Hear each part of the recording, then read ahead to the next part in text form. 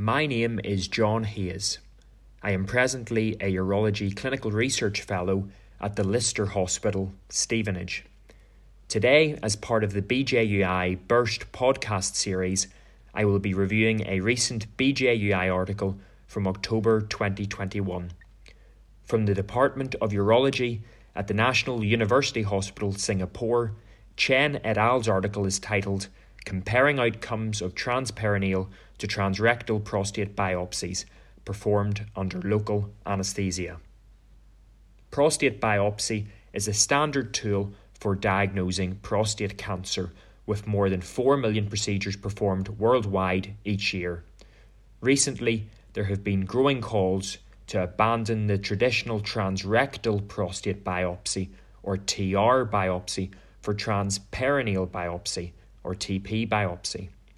In TP biopsy, the needle traverses the perineal skin as opposed to the rectal skin, and this has been demonstrated to reduce the risk of post-operative septic complications.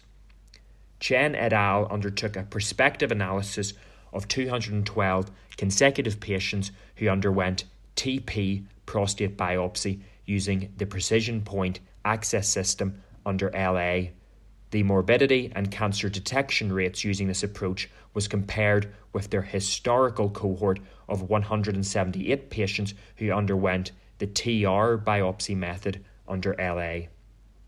Patient demographics were well matched between the two cohorts, with a mean age of 68 years, median PSA of 10.76, mean prostate volume of 49.6 mils, and a median of 12 cores taken per patient.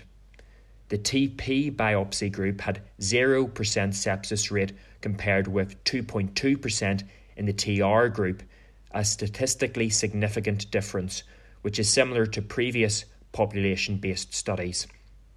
The TP biopsy naive group had a cancer detection rate of 63.5%, of which 84% were clinically significant. The TR biopsy naive group had cancer detection rates of 50%, of which 87.2% were clinically significant.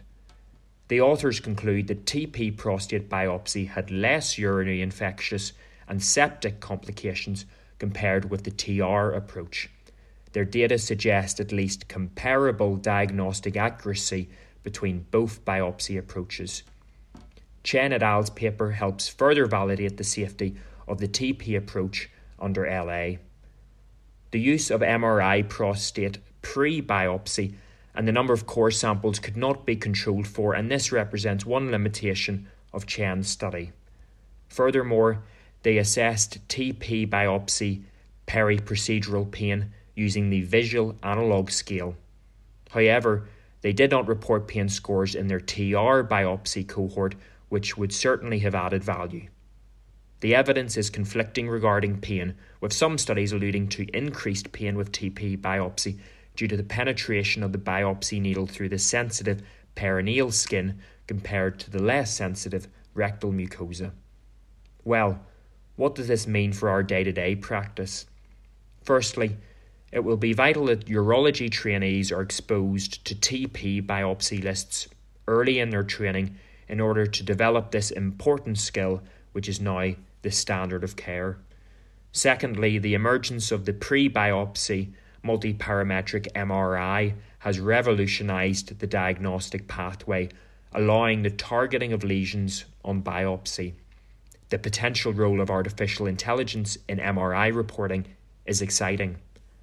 Thirdly, given our improved diagnostic modalities, increasing numbers of low-risk prostate cancers will be detected post-biopsy, and there exists a danger of over-treatment.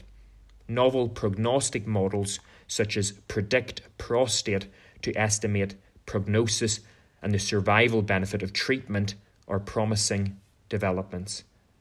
In the UK, the Trexit initiative, which comprises 6 London hospitals, have successfully ceased all TR biopsies and converted to a pure TP under LA biopsy service. Many more centres will no doubt follow.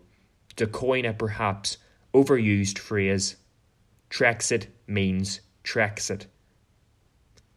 Thank you for listening.